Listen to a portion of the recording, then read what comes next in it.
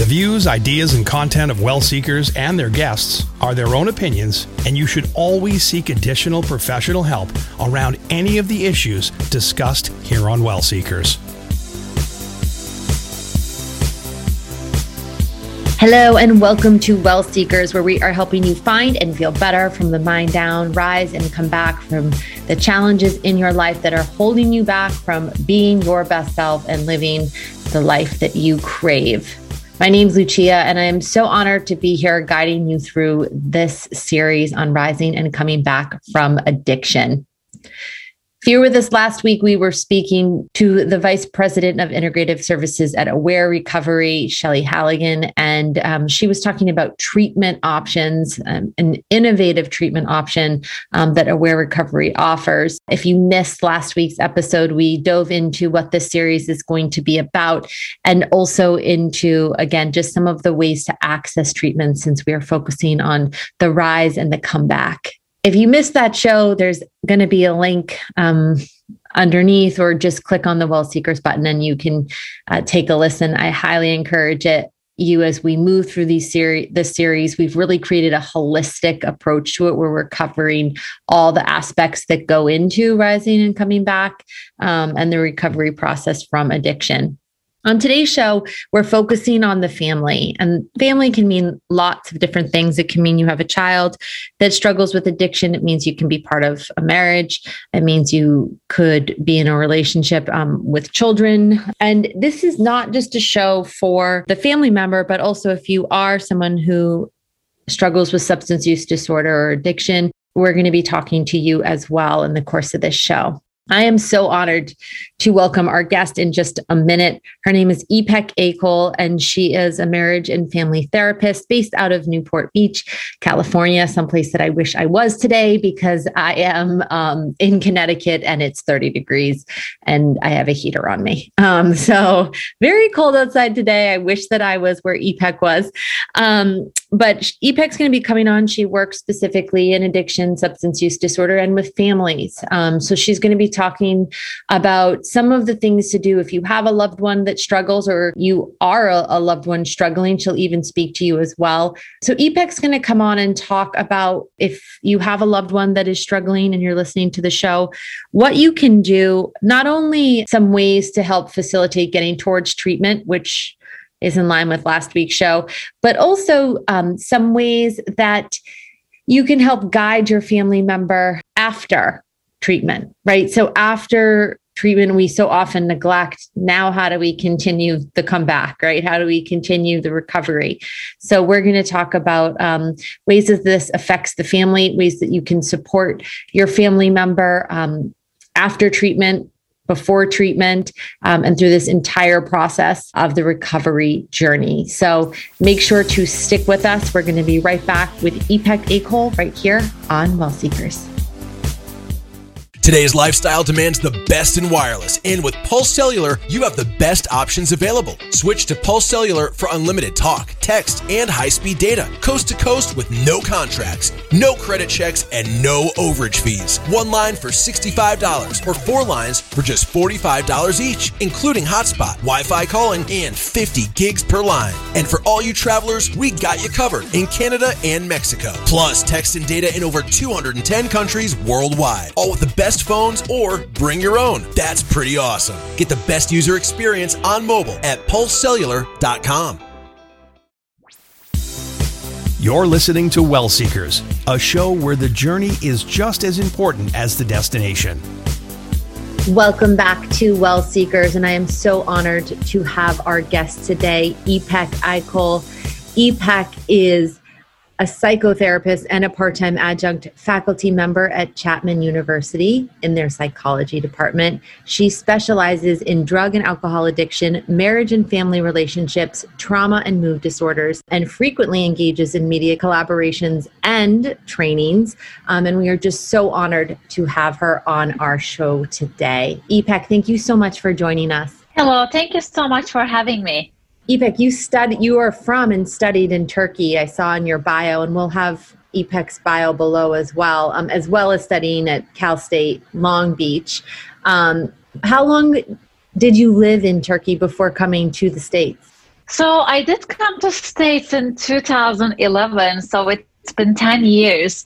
I did study psychology. I have an undergraduate degree in psychology from Koç University in Istanbul. And then I decided to pursue a master's degree in marriage and family therapy. And then I moved here to the United States to Long Beach to study at Cal State Long Beach. And I have been living here since then, originally from California, Newport Beach, Orange County. So you're in Newport Beach now, correct? Yes. Yeah. So I lived in Los Angeles for a while, and California is just so close to my heart. My mom's from San Diego. It is a beautiful part of. Awesome. Yeah. How do you like Newport? How are you liking California? I really like it, honestly. So the funny thing is, before I moved to California, I didn't know what California was like. I think this is a very, very big luck for me, because when I was applying to schools, I didn't even think, okay, I'm applying to the school, but I wonder what the neighborhood is like, what that city is like. It hasn't even crossed my mind. I was so education focused at the time. And then I ended up coming here and I loved it. And I think I'm very lucky, because the first city or the county that I experienced was LA County and Orange County, which I consider very, very lucky. I love living in Orange County. The energy of living in Orange County, especially Newport Beach and Southern Orange County, it's very calming, very relaxing. I really enjoy the lack of traffic, the lack of crowds. I come from a big city. I don't know if anybody has been there before, but Istanbul is a very big city. Traffic, crowds everywhere. So being here is amazing. And I love being close to the ocean, being close to the nature. I love going on hikes in the nature. So it really nourishes my soul living here. I loved California for all those reasons. And obviously Well Seekers is a health-focused show. And I just felt like I was at optimal health for a large portion of my time in California. And it's just like you said, right? There's so much peace and serenity in certain spots for sure. Yes, absolutely. Absolutely. So Ipek, we've been talking about, and we're doing a series on addiction and substance use disorders. And one of the reasons I specifically wanted to have you on is because of your background in marriage and family therapy, in relationships, in families, because we all know that this is, right, a family disease. This is something that impacts relationships as well. For those that are listening that may have a partner who has and is not in recovery yet, substance use disorder or some sort of struggle with drug addiction, what are some of the signs and symptoms that you commonly see when partners come in and talk about a loved one with a substance use disorder? Absolutely. And I will definitely add some information here about what I see day to day in my practice. I do work at an inpatient substance abuse facility in addition to my role in my private practice. So I get to see both the family side and the patient side of the situation. So I would like to say that when people decide to get sober, when people decide to recover, most people come to treatment or decide to get treatment with impaired relationships. There's almost no single individual who decides to get sober and who still has perfect relationships. I think this is a very, very important finding because it shows how impairing, how damaging addiction and alcohol abuse is for the relationships. Because the main problem here is that when you're struggling with addiction, your drug of choice, let's say alcohol, becomes the priority of your life. And when you prioritize alcohol, you automatically neglect your family, your significant other, your children. And the other very, very important problem in the relationship is trust. Unfortunately, trust is always 100% of the time is impaired in the relationships. And there are so many reasons behind this. First of all, when patients struggle with addiction, they lie. There's a lot of manipulation. There's a lot of dishonesty, and that comes from the shame and embarrassment and basically the feelings that they have because of their addiction. And they engage in lying a lot. They may tell you that they stop drinking, but they may still be drinking. And you may have caught your loved one drinking on many occasions. Maybe you confronted them and they still lied. So when these incidents occur over and over again, it's very, very impairing in terms of people trusting each other. Absolutely. So what I hear is impact, right? The impact that it has on primary relationship, husband, wife, or just your primary significant other.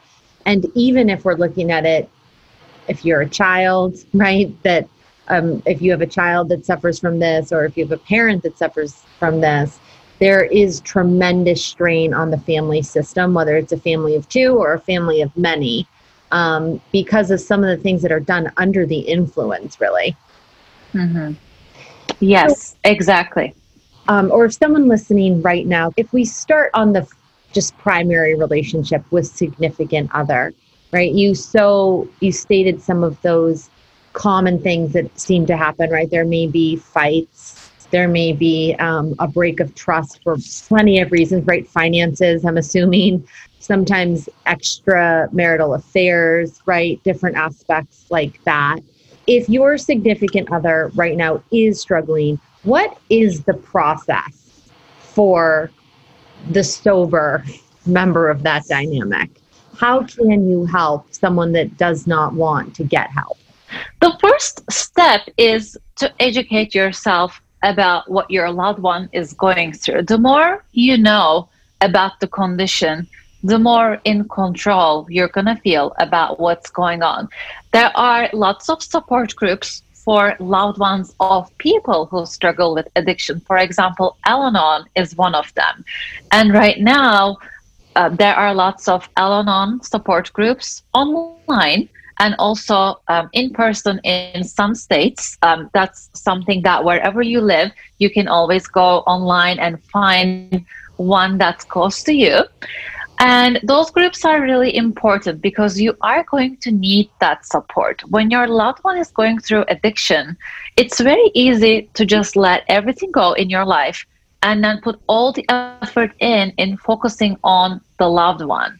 But that is an emotional mistake because you still have to focus on yourself and keeping yourself strong so that you can deal with all the difficulties that you will be experiencing. And the first thing that loved ones should be aware of is enabling versus helping. This is a very important distinction. And let me tell you a little bit about the enabling and maybe some of the examples. So what happens is with enabling, sometimes people confuse it with helping. Enabling is more than helping because it's dangerous, deeper than just giving them money and place to stay, which we will get into it. But sometimes loved ones, even if they don't want to, they may be enabling the loved one's addiction.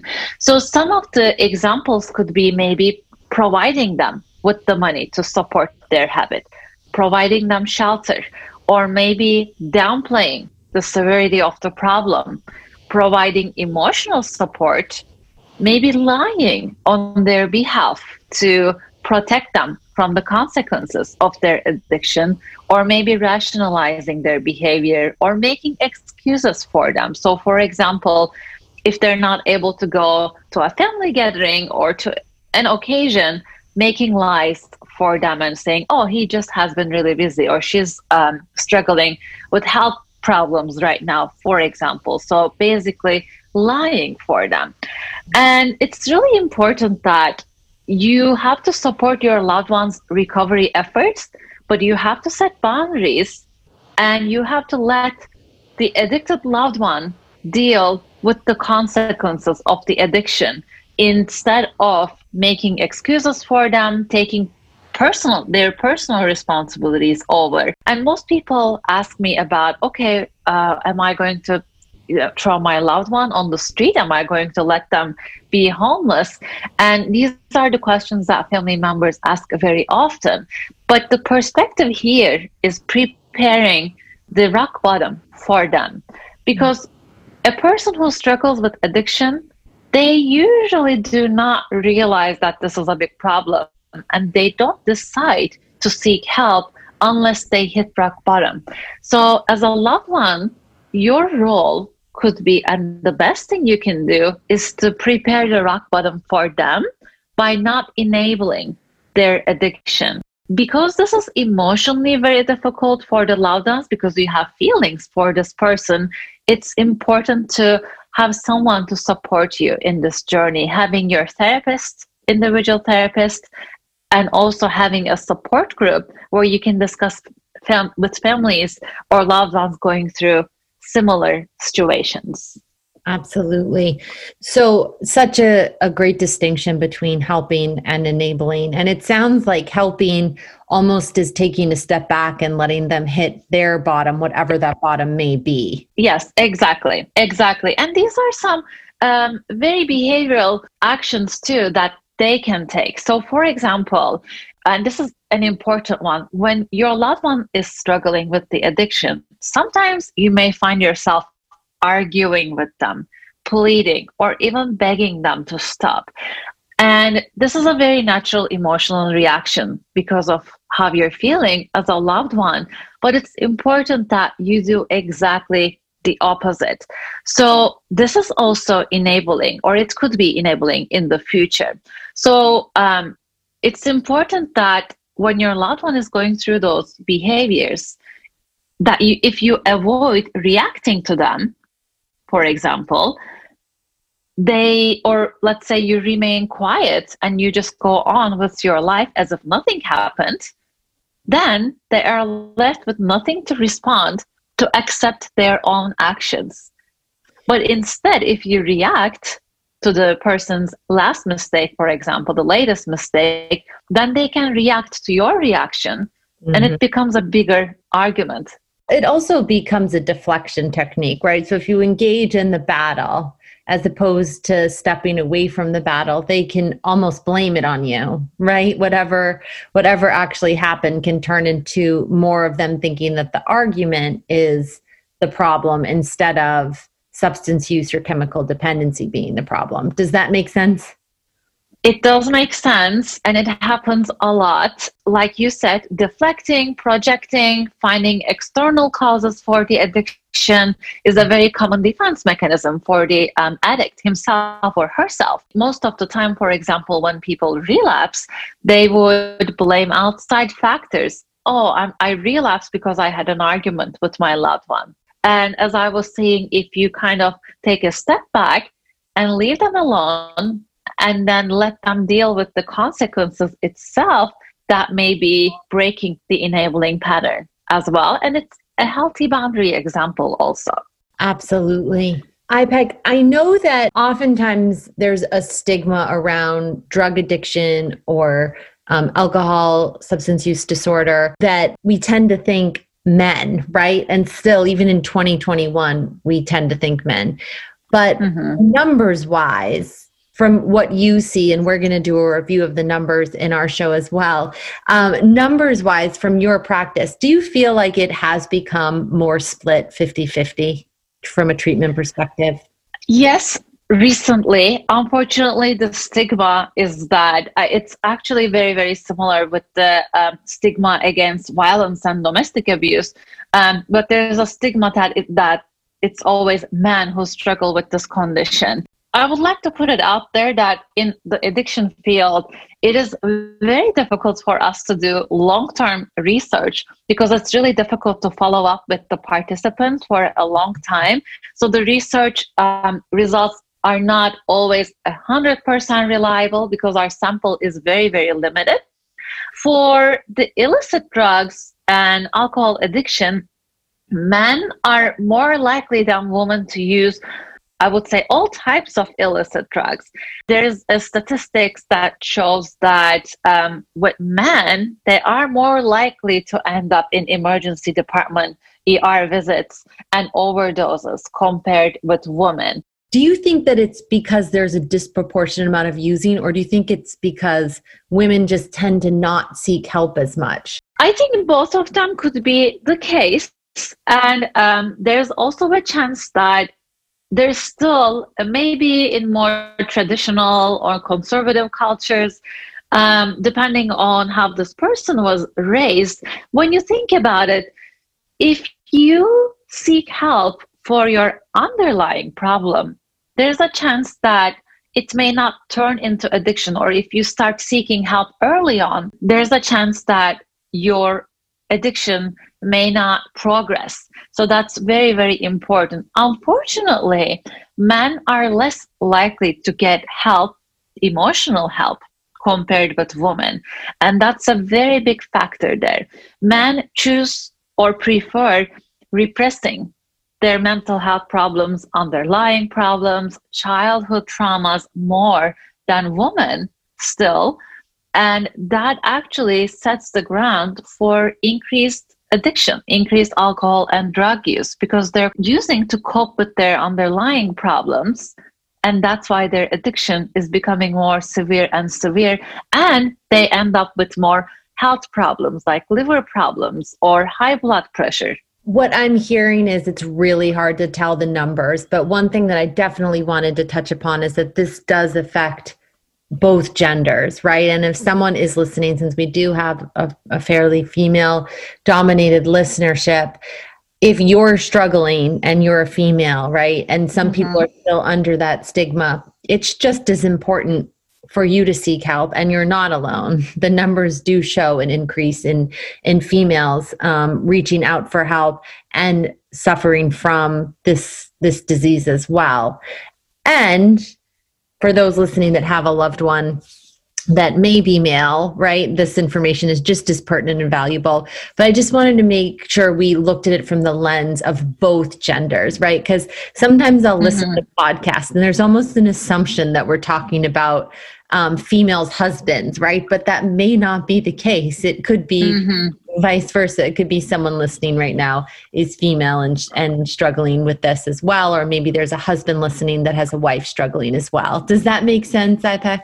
Yes, absolutely. Absolutely. Again, as someone who practices as a therapist working with individuals who struggle with addiction, both in the inpatient facility that I supervise and then in my private practice, the amount of female and male clients that I work with or their families, it's actually very, very balanced. So when you really get into this world, you realize that men, women, socioeconomic status, profession, it doesn't really matter when it comes to the disease of addiction. Whatever your gender is, whatever your culture is, you're always at risk. So walking us back just a little to where you were talking about hitting rock bottom, is it possible, and I know everyone's rock bottom is different, right? That can mean different things to different people. Is it possible ever, if someone maybe has a hunch, right? Maybe your partner or someone in your family has a hunch that they have a problem and that they're struggling, but they haven't hit, quote unquote, their rock bottom even for themselves. Is it possible to step off of the elevator, the addiction elevator, right? They talk about it being on floors and hitting the rock bottom. Could you step off sooner if a significant other or a family member brings it to your attention? Is there a way to have a dialogue of sorts to help people step off sooner, to not hit rock bottom? The answer is definitely yes. This is not, leads to be kind of a causal relationship. And believe it or not, some people are conscious and aware enough to realize that, wait a minute, this is not going to a really good place. I know I'm about to lose my family. I have a job that I really love and I don't want to lose my job. Maybe it's time for me to do something different and find a solution to my problem. So we do get that a lot too. Sometimes when people notice that they are about to lose the most important things in their life, sometimes that's a wake-up call for them also. Or when the addiction is not, let's say, at the rock bottom place, let's say they aren't struggling with severe financial consequences yet, sometimes families can have, for example, interventions with their loved ones, and they can talk to them about their concerns, their observations. That can go either way. Some people, if they're not internally ready to quit their addiction, they can become really defensive and be in denial. But there are some people who are also very responsive to that too. So it really depends on the individual and where they're at in terms of change in their life at that moment. I know, because people ask all the time, and you would think, right, with so much information out there, some of this information seems basic, but I'm always surprised because people do come to me both because of my personal background and professional background asking, I have a loved one, they're drinking too much. They don't see the impact, right? I want to talk to them. I don't know what to say. If someone came to you, is there a script? Are there specific things that you say when you're approaching a loved one, make sure to do blank?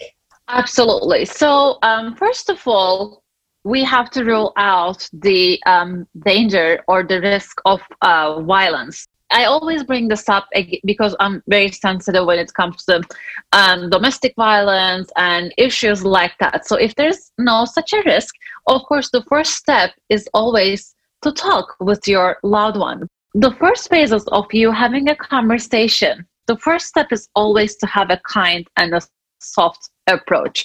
And first of all, you have to show them that you care about them instead of being very judgmental and critical. Because if you are judgmental and critical about their behavior, then they may react a different way, and it may actually go in a direction that you don't want to. Compassion and kindness at the initial phases are definitely key. And this is actually the secret ingredient for a healthy interaction with the person who has an addiction, definitely. And again, insulting, belittling are some of the behaviors that we definitely want to avoid. And first of all, we have to show them that we accept this person with the addiction. So that's the first step. The other step is to listen to them. You have to listen to your loved one. You can ask questions to them.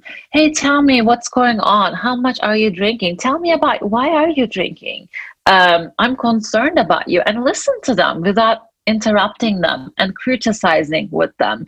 It's very common that when, especially the people we love the most, when they open up to us about these problems, our first impulse is to jump in and offer them a solution, tell them what to do, what not to do. But it's important that, again, do not interrupt and criticize.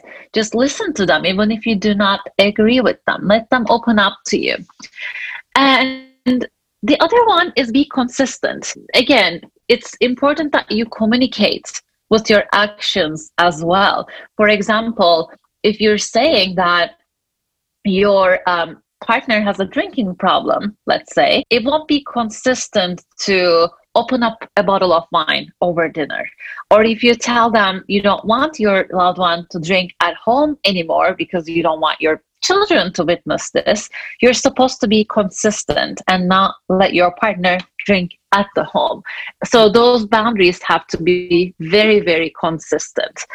The other one is that, and we talked about the unconditional love and concern, but it's a very, very important, but you have to always let them know that you still love them and care about them, no matter how severe their addiction is. So that's an important one. And again, these are all the communication tips. It always starts with you, because there are going to be times that you're going to feel angry. Maybe you are going to want to get upset and have a reaction. You yourself, again, if you're a loved one of an addicted person listening to this, you have to have your own outlets. And again, you have to have your own therapist. You have to have your own support group and connect with other families or couples who go through the similar situation.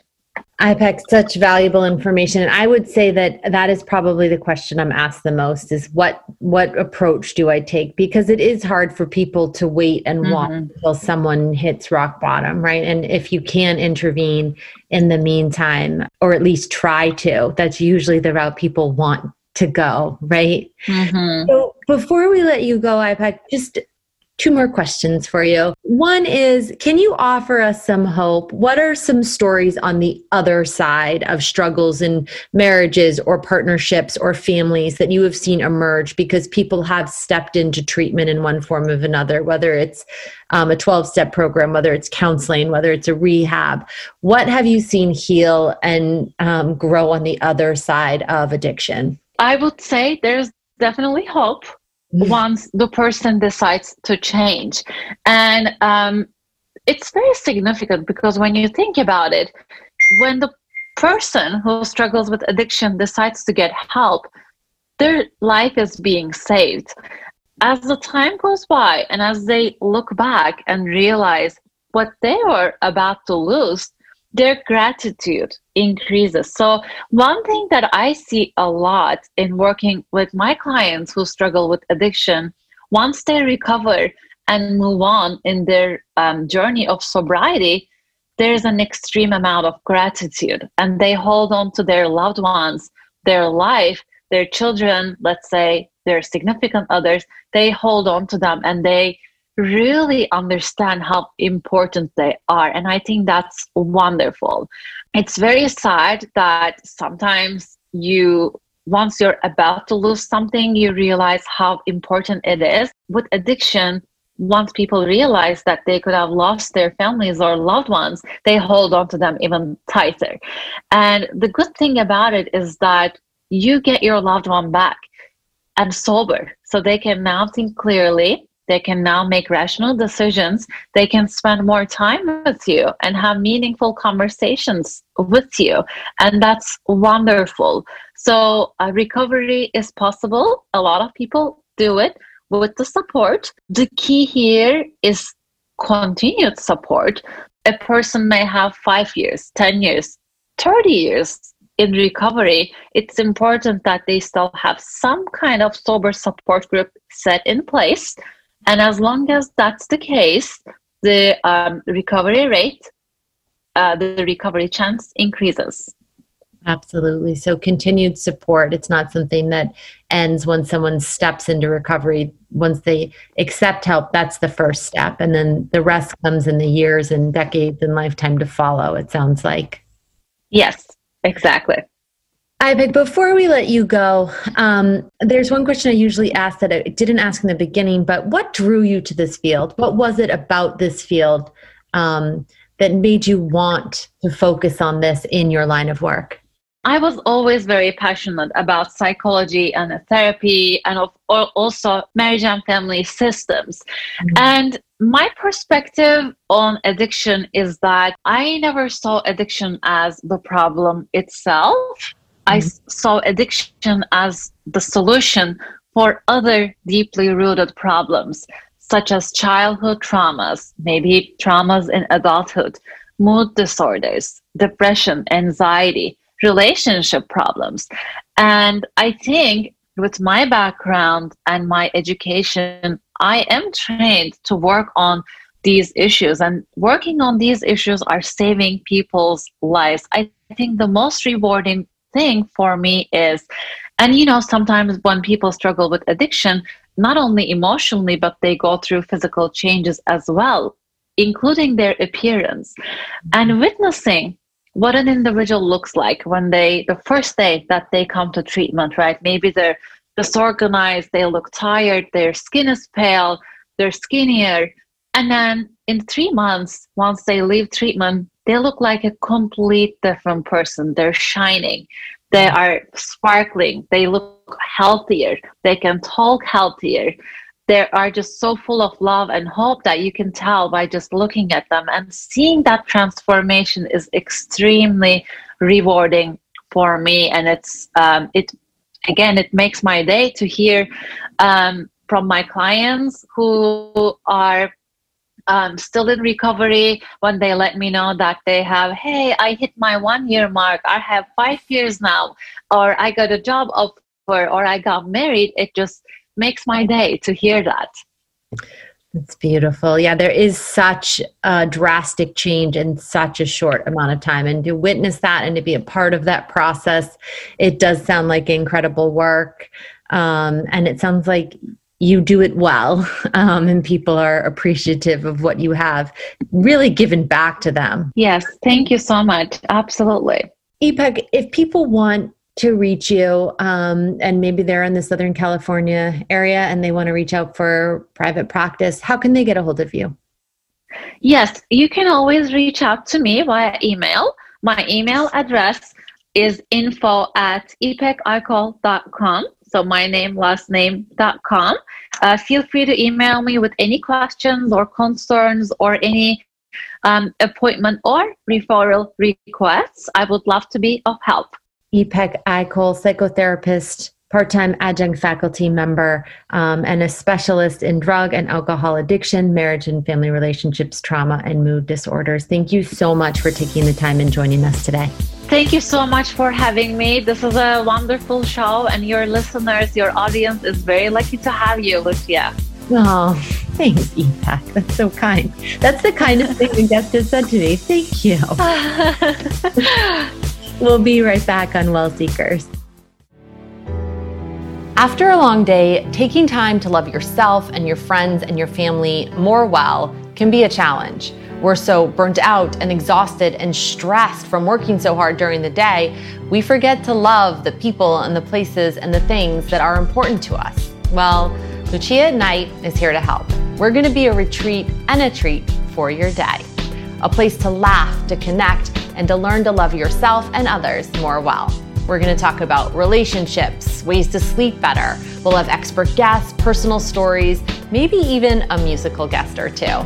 We'll share behind the scenes into my own life as well, my friends, my family, and of course, my relationships. So close the door on your day and light up your night with Lucia at Night. Also, make sure to check out more at wellseekers.com for simple and real-life ways to bring wellness home. I'll see you tonight on Lucia at Night. Thanks for being part of the Seekerhood. We couldn't do this without you. Now, back to the show.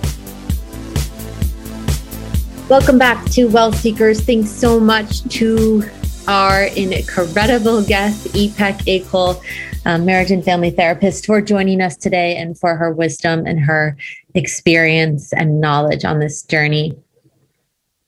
We always like to end the show with something I call Lucia's List, which is basically some takeaways that you can do, some tools that you can work on. Sometimes they're tangible, sometimes they're not tangible. I think that there are certain things that have helped in my own self-care journey that are so important.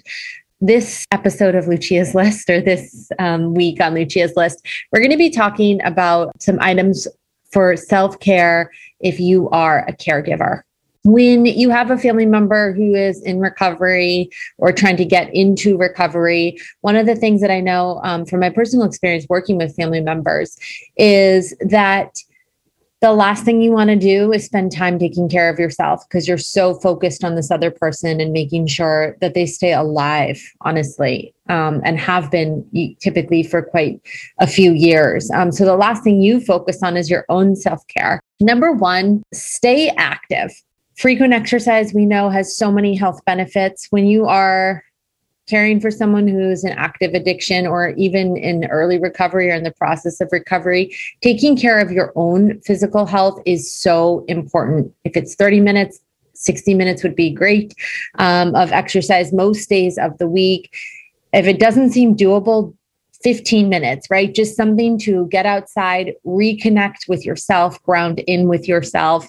One of the things that I love to do is put on my iPods. Is that what they're called? I feel so old right now. Yeah, my iPods, and just listen to music and connect with nature, especially when it's not 30 degrees. If it's somewhere between 40 and above, I connect with nature, or I'll just get on a treadmill and just move my body. But when you're caring for someone in active addiction or in the recovery process, it's so important to connect with your body and to stay active for all the benefits that we know moving provides us. The second thing is stay connected. Again, when someone is in addiction or even in early recovery, one of the things that happens is families tend to isolate because they don't want to talk about the struggles that are going on. So catching up with friends, right? It could be an email. It could be planning a walk if you want to mix it with exercise, right? It could be a phone call. Again, when you're caring for someone else, and I know this again from experience, professionally and personally, the last thing that you want to do sometimes is talk to people. So making an effort to catch up with people that are important to you. You can let them know what's going on, that your loved one's in recovery, or maybe they're struggling, or you don't have to. Just catching up on things that have to do with you. The last thing is accessing things that bring you joy. Now, and like I said, having worked professionally and personally in this area, I can tell you that one of the biggest things I always heard was there's no time for the things that bring me joy. So these don't need to be big things. These can be small things. And again, one of the things we love to do in Well Seekers is connect you to tools. All those boxes that we've assembled is to make self-care easy because it's so challenging. And we know, especially for caregivers. So you can hop over to our tool section and get a box. You can go, we've have links to on Amazon to make it easy for you. But think back on one small little thing, right? Is it something like a creative pastime that you haven't been doing? Could you draw for an hour? Could you paint for an hour?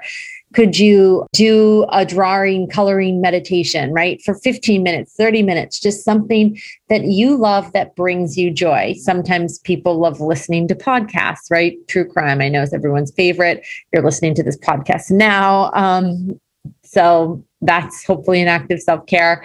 But is it a book? Is it an article? Is it Googling something for 15 minutes? Is it watching Netflix? But anything that brings you joy, just making sure you are doing that, because taking care of yourself is so crucial when you're taking care of somebody else, especially someone who's either trying to get help or in the process of recovery. I want to thank our guest again. And as always, if you've missed any one of the series, we have our first series that aired last week or 2 weeks ago. Make sure you click on that link.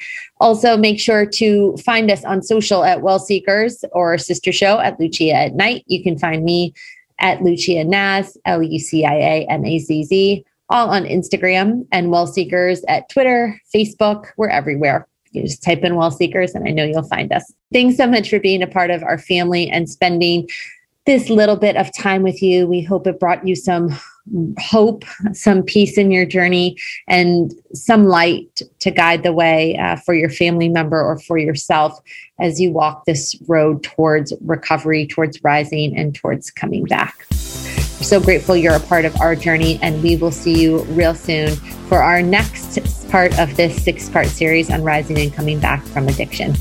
Talk to you soon. How would you like to join the conversation? Email us anytime at hello@wellseekers.com.